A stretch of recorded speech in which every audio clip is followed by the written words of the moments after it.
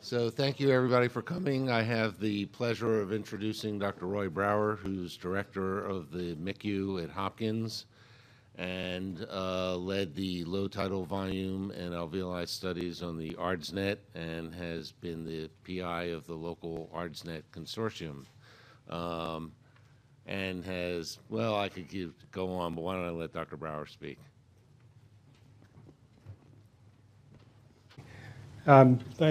Thank you for the invitation to come and give this talk. I think let me add to what Carl was saying. Carl and I have been collaborating continuously since, I guess, 1992, I think. And importantly, one of the first things we did was a pilot trial of lower tidal volume ventilation. That was done in 4 hospitals here in Baltimore. And that trial, I think, is one of the most important things we ever did, because we proved to ourselves that we could do clinical research in a critical care environment, that you could take control over a ventilator, that our colleagues would support us. And we learned a lot how to do the protocol better than what we designed. And we ultimately were able to sell that idea to the ARDS network. And we did that larger clinical trial. So we have a long history of collaboration, and we're still collaborating, and I look forward to continuing it and maybe expanding our collaboration to other ICUs. In the last 10 or 15 years, there have been numerous clinical trials of management strategies for ARDS. And those trials give us some guidance for how to manage this problem. But we frequently are left in a situation where the trials really don't guide us. And we sort of live on the edge of the evidence. I like to use that expression, on the edge of the evidence. And when we're treating severe ARDS with profound hypoxemia or severe hypercarbia or very high airway pressures, that's where the clinical trials don't really tell us what to do. They might suggest something to do, but the evidence out of those clinical trials is really for managing the mainstream cases, not the ones that are challenging.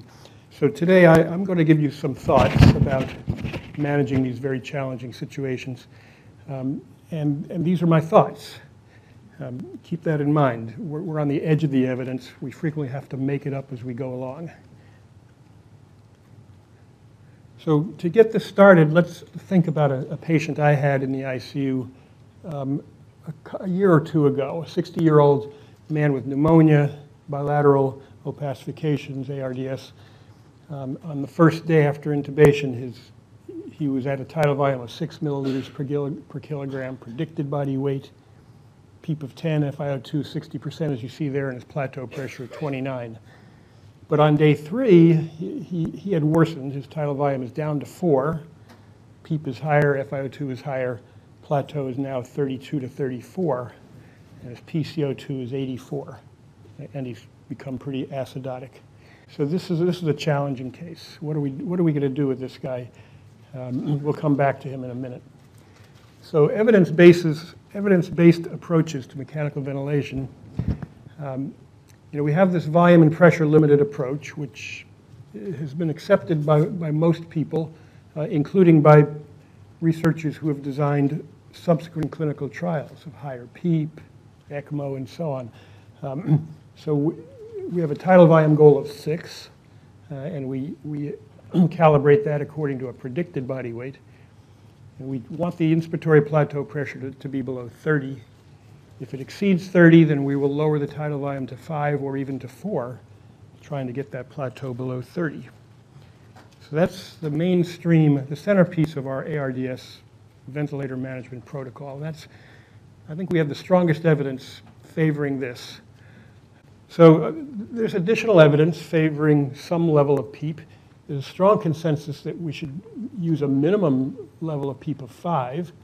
The French higher PEEP study, known as EXPRESS, raised PEEP until the plateau was in the range of 28 to 30, and this was associated with more ventilator-free days. And I think that's a reasonable approach. And then Matthew Briel analyzed the 3 negative higher PEEP approaches, higher PEEP protocols, and in a meta-analysis, and he suggested that higher PEEP was useful in patients with a P to F ratio less than 200. One clinical trial favors the use of neuromuscular blockade for 48 hours in patients with P to F ratios less than 150. And now we have a large clinical trial and a meta-analysis that supports the use of prone positioning for patients with a P to F ratio below 100. So I think that these practices are also supported by substantial evidence.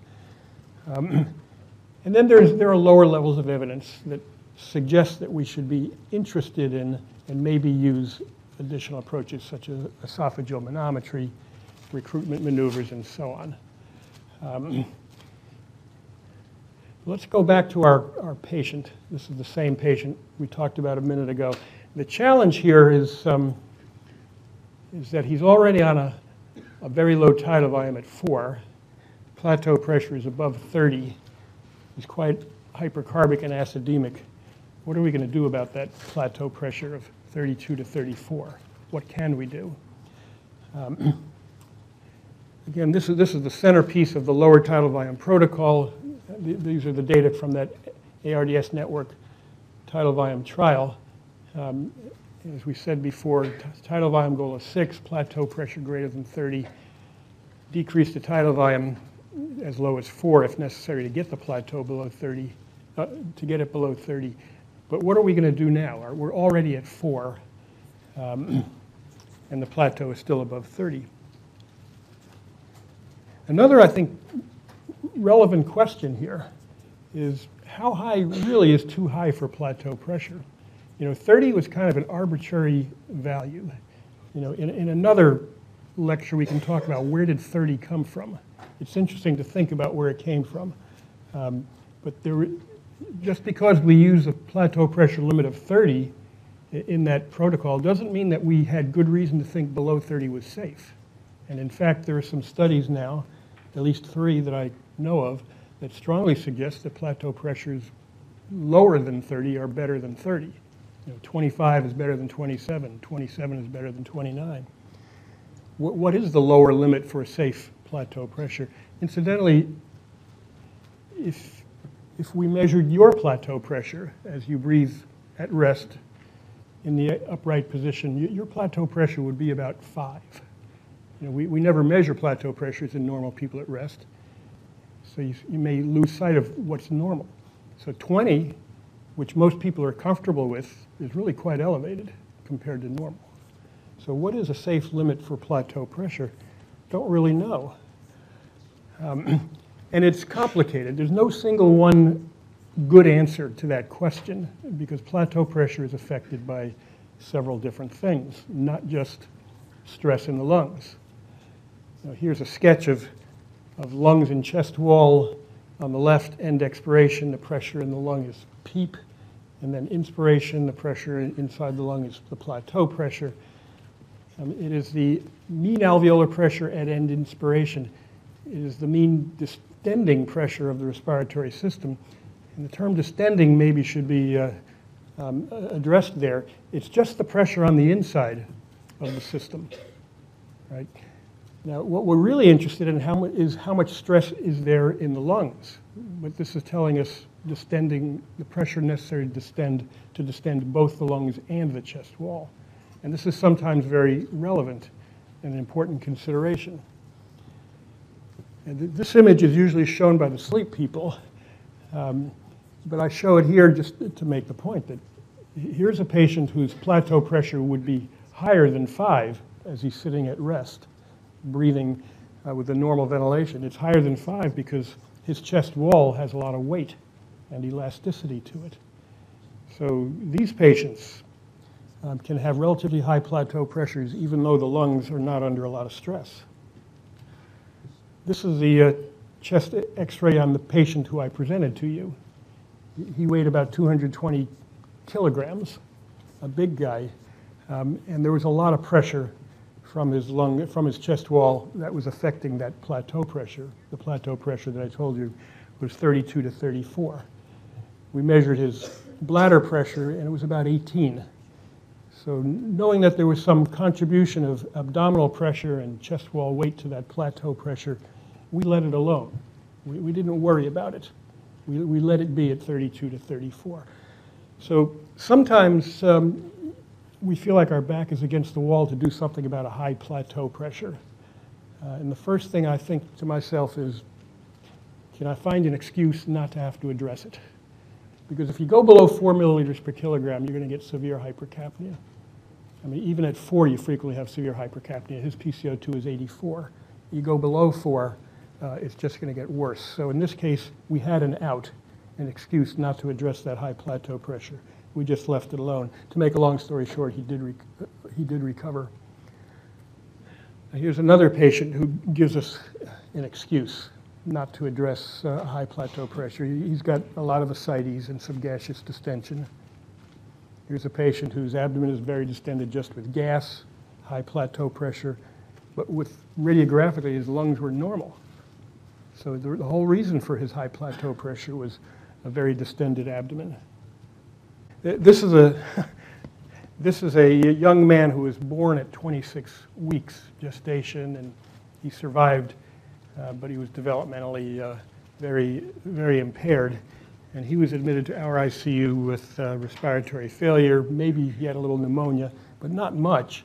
But the point here is this is a CT image, and you can actually see 6 vertebrae on one horizontal cut through his chest. So he has severe scoliosis, and that is making his chest wall stiff, and his plateau pressure was elevated, even though he does not have extensive lung disease. You see something in the right lower lung field, but the rest of his lungs were pretty good. So again, we didn't address a high plateau pressure in this patient because we believed it was primarily from his lungs. Here's a patient who has a high plateau pressure because the tidal volume is going entirely into his right lung. The main stem bronchus is in too far.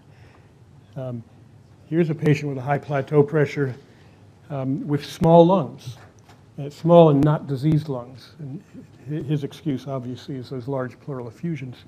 He does have some atelectasis, compressive atelectasis, but these lungs, despite a high pressure that we're measuring, they're not under a lot of stress. So we don't have to adjust the tidal volume here. What we do need to adjust is the amount of fluid in his chest.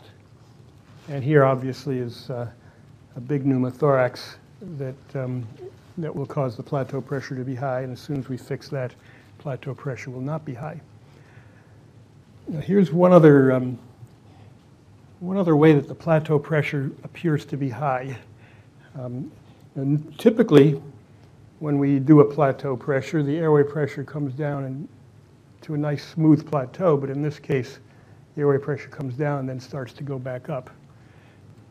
And what's going on here is that this patient is making an expiratory effort.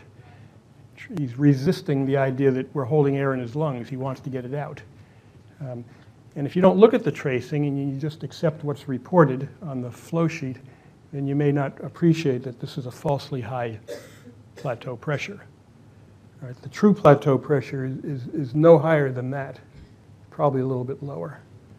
So one more reason why plateau pressure may be reported as high, but we don't need to react to that by lowering tidal volume. So interpreting a high plateau pressure, just summarizing what we've been saying, obesity can affect plateau pressure from the weight of all that adipose tissue, and in some instances, increased elasticity or decreased compliance of the chest wall itself. Also, because obesity makes you breathe at low lung volumes, it can alter surfactant function in the lungs in such a way that the lungs become less compliant. But we don't have to react to elevated plateau pressures when they're primarily due to obesity. Abdominal distensions, skeletal deformities, expiratory efforts, all of these things, pleural effusions, pneumothorax, all of these things can cause a high plateau pressure and can fool us sometimes into thinking a patient needs something that he doesn't. But at the end of the day, if we rule out all of these things, we may be stuck with this problem, that the high plateau pressure is telling us that there's a lot of stress and strain in the lung. And so what do we do about that? Once again, returning to the theme of living on the edge of the evidence, The clinical trials, the tidal volume trial, the higher PEEP trials, none of the trials really tell us what to do with a patient who doesn't have any of those problems, obesity, deformity of the chest wall, and so on, but does have a high plateau pressure, even on a very small tidal volume. So we're on the edge of the evidence. We have to use our knowledge of physiology, epidemiology, what we think we've learned from our previous experiences, and then take an educated guess and do something. So I'm going to tell you a few thoughts I have about managing a patient with a high plateau pressure on a low tidal volume and who doesn't have any of those other excuses. My first thought is decrease the PEEP. In fact, I think this is my best idea. I'm telling it to you first. This will not sit well with the open lung enthusiasts. They think we need to use higher PEEP. This here is the PEEP and FiO2 table that was used in the ARDS Network tidal volume trial. And it was used as the control group in the ARDS Network higher PEEP trial. Canadians used a very similar table to this. So these are fixed combinations of PEEP and FiO2. And as oxygenation worsens, we move to the right using progressively higher levels of PEEP and FiO2. And when oxygenation improves, we move to the left. In some patients, when you raise PEEP, you get a lot of recruitment. And so PEEP's doing what you're supposed to be doing. In other patients, when you raise PEEP, hardly anything happens. And so you move further to the right to raise FiO2. And so some of the concern with a table like this is that you have a patient who doesn't respond to PEEP, and in order to get a higher FiO2, you have to first raise the PEEP. So for example, if we're on a PEEP of 5 and 40%, and the O2 sat is 85%, we have to go to a PEEP of 8 and 40%, and then we can go to 50%. So in the patients who don't respond, this table forces us to use higher levels of PEEP just to get to higher FiO2s.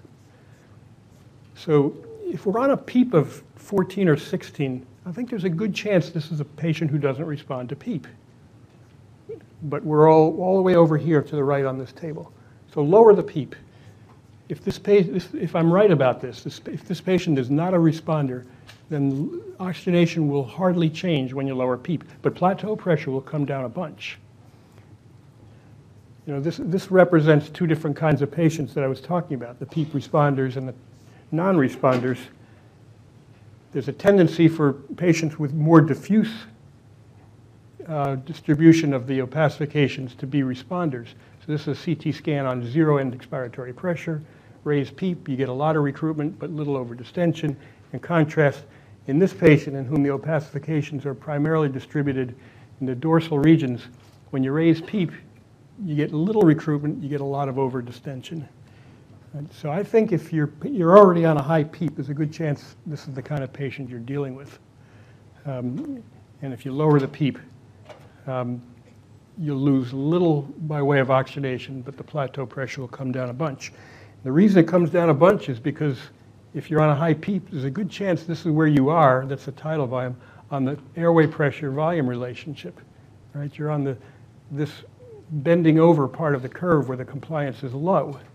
And if you lower the PEEP, you'll wind up on the steeper part of the curve where the compliance is high. And so the decrease in the plateau pressure will be substantially greater than the decrease in PEEP. So first idea, decrease the PEEP. See what happens.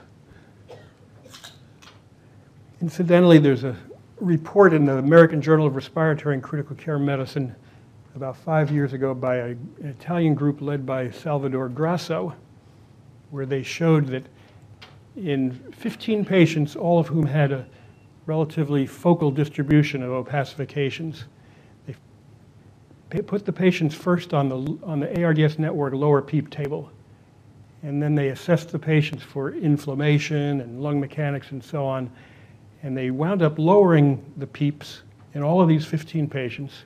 Oxygenation did not deteriorate. Dead space did go down. PCO2 came down, compliance went up, inflammation went down.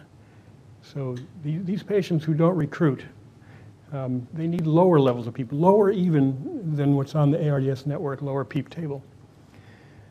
My next suggestion is just accept a plateau pressure of 30 to 40. Right? We'd love the plateau to be lower than 30, but we're already at a tidal volume of 4. Keep in mind that although lower tidal volume was better than traditional tidal volume in that ARDS network study, 60% of patients survived on a generous tidal volume. So just because the plateau is 32 to 34 doesn't mean death is certainly going to happen. You know, the alternatives are not all that savory, except I think maybe just lower the PEEP. You can lower the tidal volume to less than 4, but you're really past the edge of the evidence. None of the studies went to a tidal volume below 4. This network trial suggested lower was better than traditional, but we never went below 4 milliliters per kilogram. Maybe you should go below 4. If you do, as I said before, hypercapnia will be severe. In our patient that I presented to you, PCO2 is 84 on 4 milliliters per kilogram. And at this point, every decrease in tidal volume is going to come out of a very small alveolar ventilation. So PCO2 will start rising exponentially. But look at this. This is from Keith Hickling's report in Intensive Care Medicine. 50 patients who he managed with a lower tidal volume approach. Not a randomized controlled trial, just a case series report. But it was this report that got a lot of people thinking. In fact, Carl Shanholtz and I looked at this report together and we said, we got to study this. So on the right here are values of PCO2. On the left, it's P to F ratios. We don't need to look at these now. This column are people who survived. This column are people who died. And notice there are 5 PCO2s above 70, 2 of which came in patients who died, 3 of whom were in patients who lived, including this one, whose PCO2 is over 130. So maybe we should lower the tidal volume below 4 and accept severe hypercapnia. You may know that there are some studies and experimental models that strongly suggest that hypercapnia with acidosis is actually protective against oxidant-induced lung injury. It can be protective against ventilator-induced lung injury. It's protective against hydrochloric acid-induced lung injury. So maybe we should push past the envelope of the evidence and go a little lower on tidal volume. So, but how do we know when we're pushing it too hard? These are things that I look for when I'm on the edge and trying to think, what else can I do? Should I accept more hypercapnia, or have we gone too far? And I think when the heart rate is accelerating, the respiratory rate obviously is very rapid. The blood pressure is high.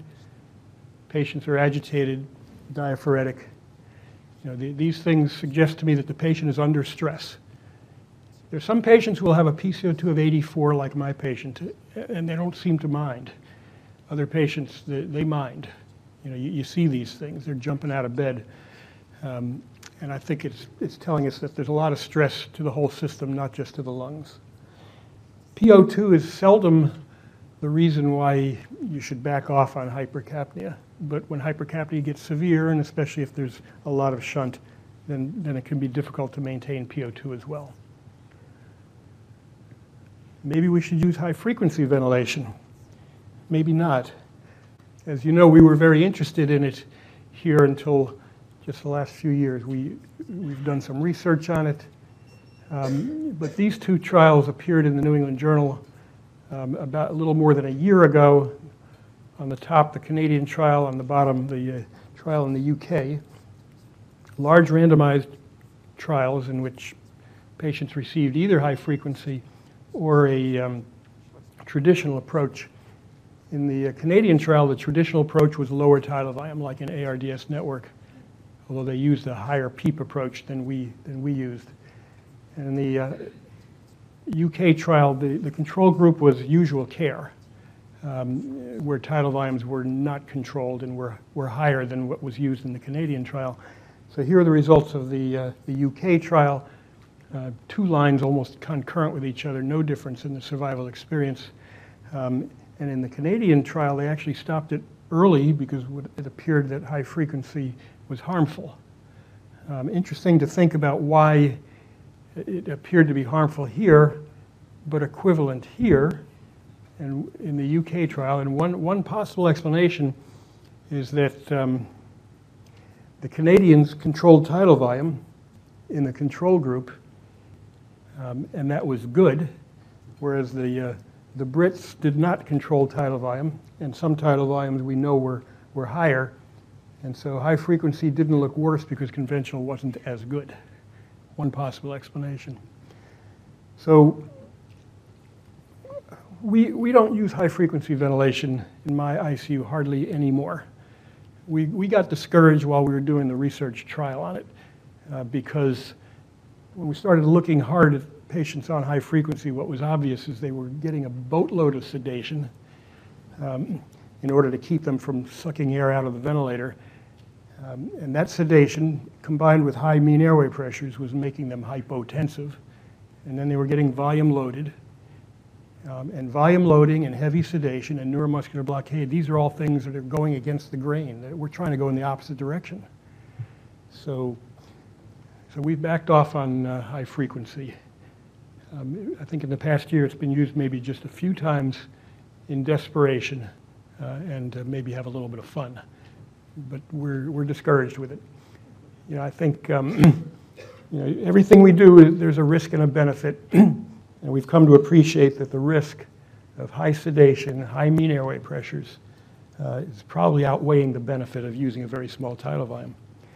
Here's one other idea that was out there about 10 or 15 years ago, and maybe we should resurrect it. This is a sketch of trachea, mainstem bronchi, endotracheal tube, cuff. The blue ellipse is the cuff.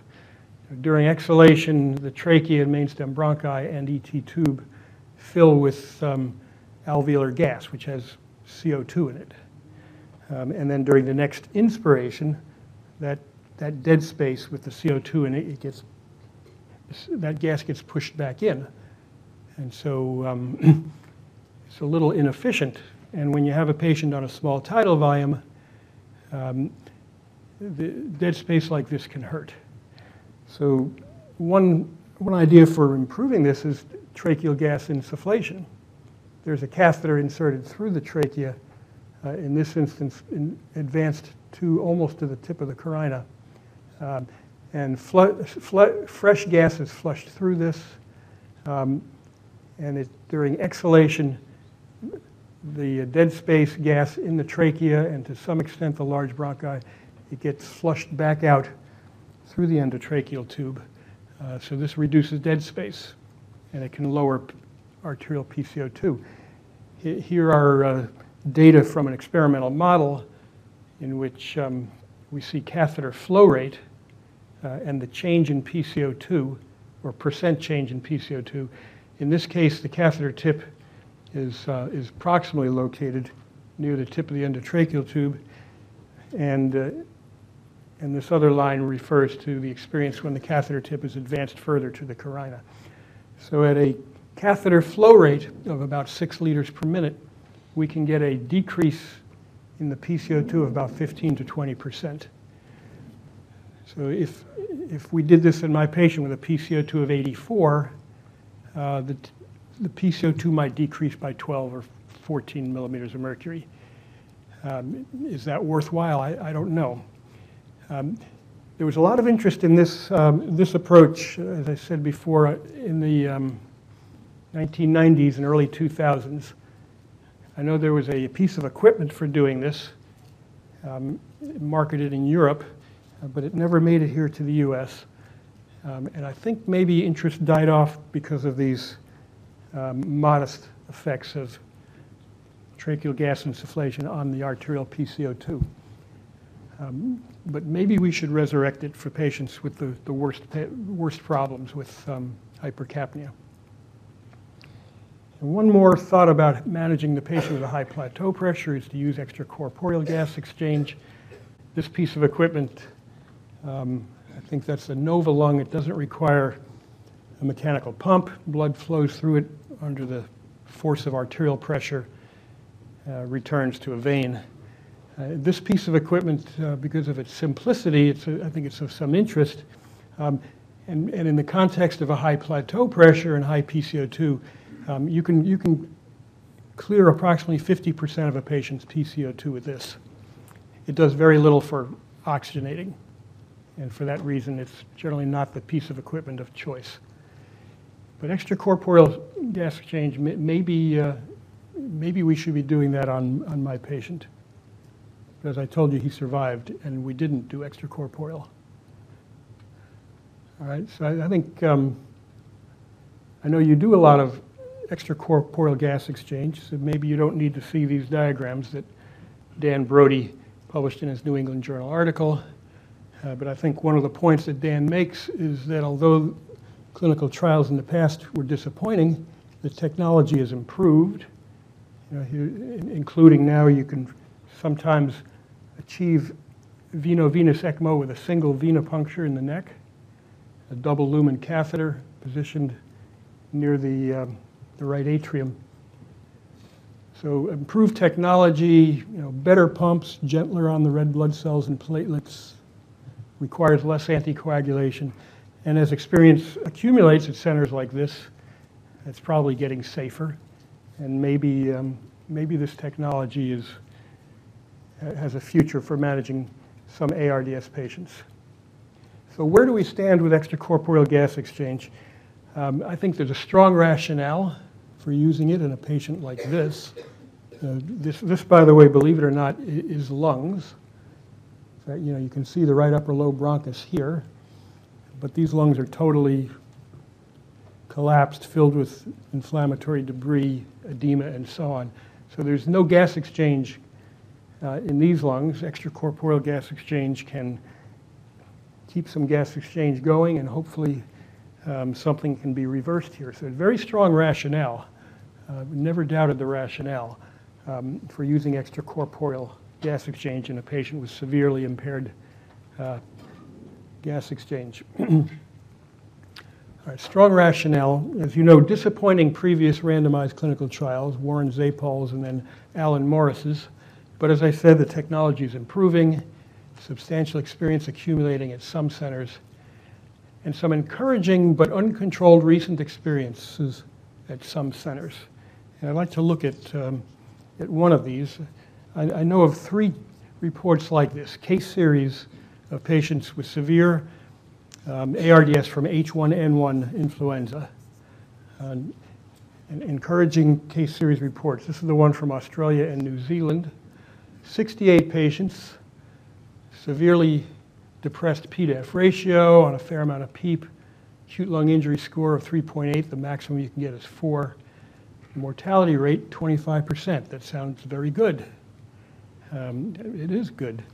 But keep in mind that the patients who they did this on were young, 34 years of age, with the interquartile range being what you see here, and that's young. ARDS network trials, the average ages are in the mid-50s. And they reported that only 8% of these 68 patients had a one or more Apache 3 comorbidity, such as COPD, HIV, liver failure. Right? So these are young, single-organ disease patients. And we love those patients, right? We have a low mortality rate on those patients without ECMO. This is pretty severe. Maybe I shouldn't be so confident that we can do the same without ECMO. But I think we need better studies than this to embrace ECMO and start doing it with confidence.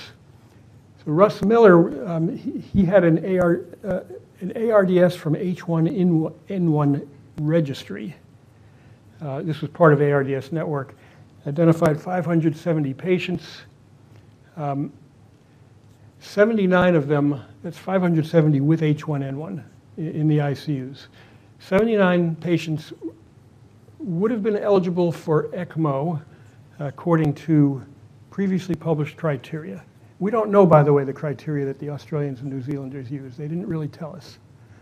presumably it was severe in some form, very low P-to-F ratio, requirement for high FiO2 and PEEP for some period of time, but we don't really know. But Russ identified 79 patients who would have been eligible according to other previously published criteria. And this included older patients and younger patients, and many patients who had comorbid conditions. And the mortality rate was 36%. Right? Not that bad. It's not quite as low as 25% as with the Australians and New Zealanders, but again, our patients were older and had comorbid conditions. I think there's a trash heap of medical history. And it's strewn with the results of trials of interventions that we thought were working, and it turned out were not. One of the earliest examples is flecainide for arrhythmia suppression after a myocardial infarction. A lot of patients got flecainide because it was very effective for suppressing PVCs and brief runs of VTAC, but it was pro-arrhythmic in other ways, and the randomized controlled trial demonstrated that flecainide was not only not working, it was harmful. All those engineered molecules for sepsis, antibodies against TNF and LPS and so on. Higher PEEP for ARDS, 3 randomized clinical trials of higher PEEP. There's a suggestion perhaps of some benefit in the French trial on a secondary outcome variable, ventilator-free days, but mortality was not different in any of the studies, and when you add it all up together, do a crude meta-analysis, the difference in mortality in total of 2,300 patients was about 2%. A lot of people were sure higher PEEP was working, but it wasn't. Surfactant for ARDS, and there's another trial, by the way, I have to add to this slide, just came out. Doug Wilson published in Critical Care Medicine in the past month, a negative trial of calfactant in adults with ARDS. What about this? Intra-aortic balloon pumps for patients with an MI and shock. And cardiologists were doing that for 30 years. They were sure it was helping. One of the amazing things about this study is that they were actually able to do it, because that community was really not in equipoise, but I guess they were able to get enough CCUs sufficiently in equipoise to do the study, and it's a negative study. Monitoring gastric residual volumes to prevent ventilator-associated pneumonia, and now high-frequency oscillatory ventilation. So how many times can we make the mistake of saying, this makes a lot of sense? The rationale is strong.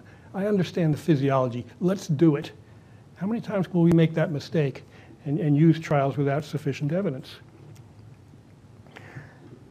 I think we need to subject extracorporeal gas exchange to the right level of testing before we are confident that it's working. And I'm worried about this because it seems to be out of the bag or out of the barn. And a lot of centers are using it with confidence, but instead what we need to be doing are clinical trials. And I understand there are clinical trials, and this medical center is participating. We're on the sidelines. We're going to wait for you guys to tell us whether it really works or not. Okay, so I think I'll wrap up at this point with just a summary of things to think about when you have a patient with severe ARDS, where the chest wall is a problem, where oxygenation is a problem. If the chest walls, if the plateau pressures are high, remember the influence of the chest wall, lower the PEEP. Again, I think that's my best idea in that situation. Remember that 60% of patients survived with a tidal volume of 12, and mean plateau pressures are about 34. And whenever we're pushing the limits and on the edge of the evidence, stay mindful of what your local resources are. I think when we start doing adventurous things that we haven't done before because we heard about a case somewhere, that's when we're putting our patients at harm. A lot of patients with severely impaired gas exchange will turn around if we use conservative approaches. Don't make any mistakes. Use familiar techniques. Thank you very much.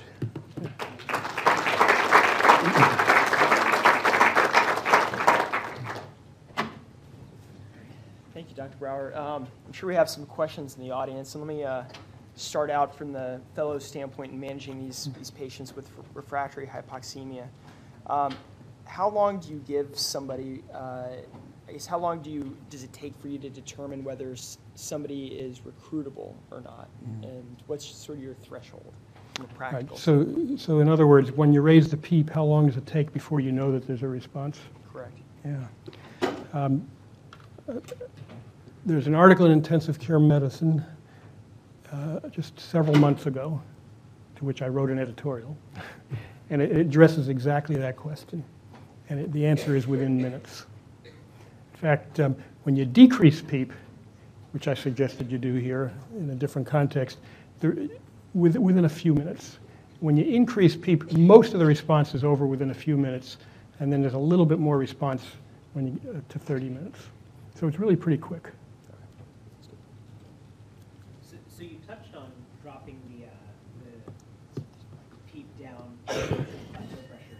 How comfortable are you with leaving the PO2 lower than what our typical? Another great question. Yeah, so repeating the question, how comfortable should we be with an arterial PO2 or O2 set that's below our usual goals? You know, we usually aim for 88 to 95% on the O2 sat, or 55 to 80. How comfortable should we be, say, with an O2 sat of 85% or 82%? I don't have a great answer to that question because we don't have a whole lot of data to base an answer to that. So I'm going to say I have some discomfort.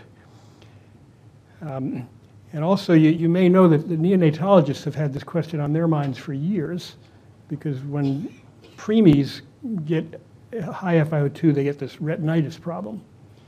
And neonatologists are pretty sure that if they use a lower FiO2, that it'll be less. And they in the past couple of years, 2 or 3 years, they've completed and reported, both in the New England Journal, randomized clinical trials where these preemies either got a usual approach or a lower FiO2 approach where the goal for O2 sat was modestly lower. And sure enough, the incidence of retinitis was lower in the patients who got lower oxygen, and the mortality rate was higher in babies who had a O2 sat goal in the range of like 85 to 89%.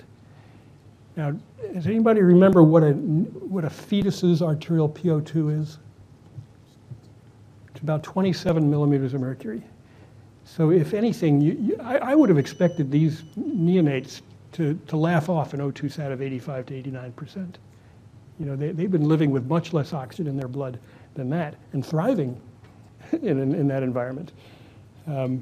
But more of them died in both studies with that lower FiO2 and lower O2 sat. So I think there is some concern there. But I'll add that I am also worried about oxygen toxicity more than most people are. You know, I think the idea that O2's toxicity doesn't occur at FiO2s below 70%, you know, what's the basis for that? I've recently reviewed this literature, and there isn't much. In 1946, Julius Comro, one of the great pulmonary physiologists, he reports in humans breathing high FiO2s for just 24 hours. And his primary outcome variable was chest discomfort. So after 24 hours, he reports that if you breathe 100% oxygen, you have chest discomfort. 90%, 80% chest discomfort. At 70%, some of them had some discomfort, some had none. And that, as best I can tell, is the basis for that belief. On the other hand, there are studies in animal models and in humans that show, for example, that an FiO2 of 60% for 44 hours gives you a reduced diffusing capacity. And recent studies coming out of one of our laboratories say that modest levels of oxygen are synergistic with modest levels of sepsis to cause acute lung injury. In other words, give sepsis alone, LPS down the trachea, you get minimal lung injury. Give 60% oxygen without LPS, minimal lung injury, but give them both together, it's lethal lung injury. So I think we should have oxygen toxicity more on our radar screens. We tend to sweep it away because first, it's a very inconvenient truth. You know, you have somebody with an O2 sat of 85%. Are you going to ignore that? Are you going to hold off on oxygen knowing that neonates died with that O2 sat? It's hard to sweep that aside. But I think there are times when we could react by lowering FiO2 and PEEP, and we don't react very quickly. You know, when we're escalating therapy, because the O2 sat is 82%, we react quickly.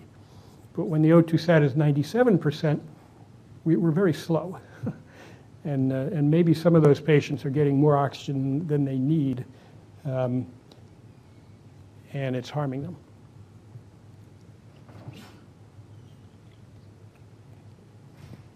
Dr. Hi, Roy. Thank you. That's great bringing us back to reality sometimes. So we've done a lot of ECMO in the last 2 or 3 years up there.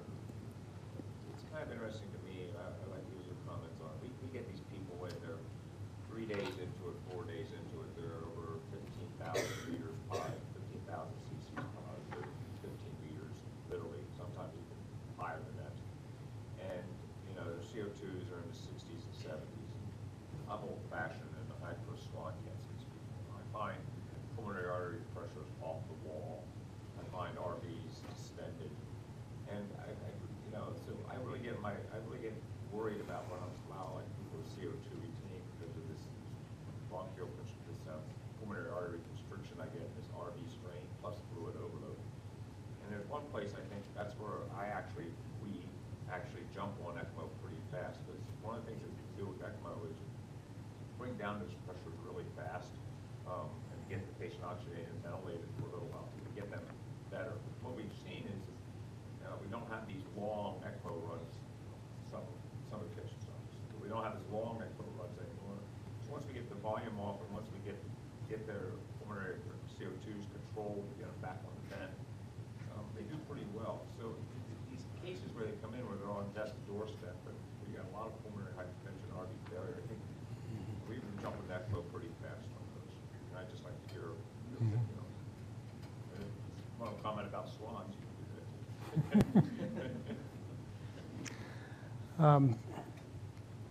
Well, either you're getting patients who are a lot sicker than the ones we get, or our approach to the same patients is very different. And I suspect it's more of the latter. I mean, we've had patients who come in very volume overloaded, you know, grotesquely edematous. They look like jellyfish.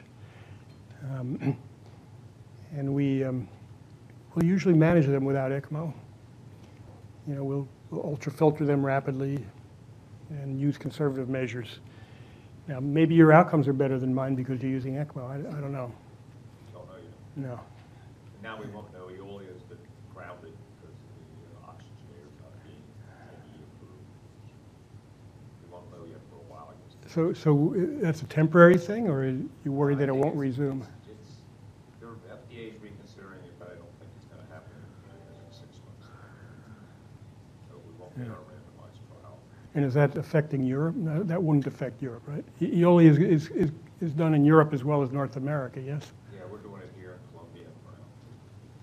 But most of the centers are in Europe and they're continuing, or they're suspended? Yes, they continue to work. Yeah, okay.